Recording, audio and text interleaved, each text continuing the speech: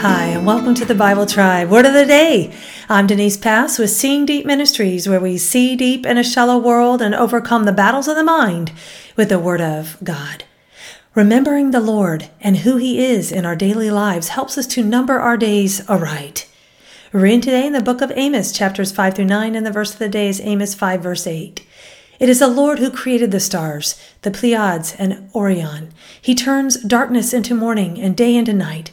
He draws up water from the oceans and pours it down as rain on the land. The Lord is His name.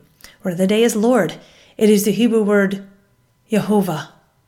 The Dictionary of Biblical Languages with Semantic Domains says it means Yahweh, Jehovah, the Lord, as an expression for Adonai, the name of the one true God, with a focus on sure existence and His relationship to His covenant persons and peoples.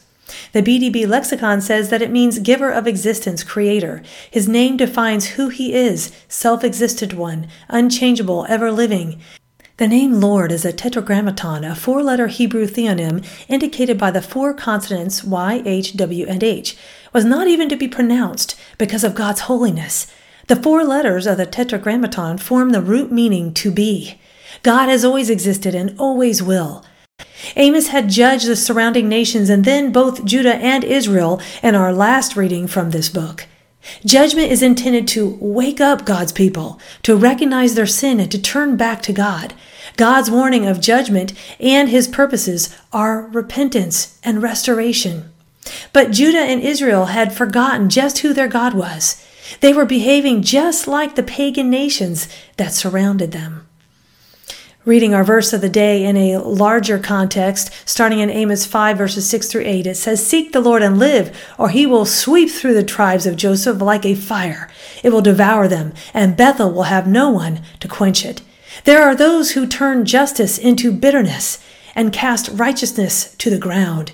He who made the Pleiades and the Orion, who turns midnight into dawn and darkens day into night, who calls for the waters of the sea and pours them out over the face of the land. The Lord is His name.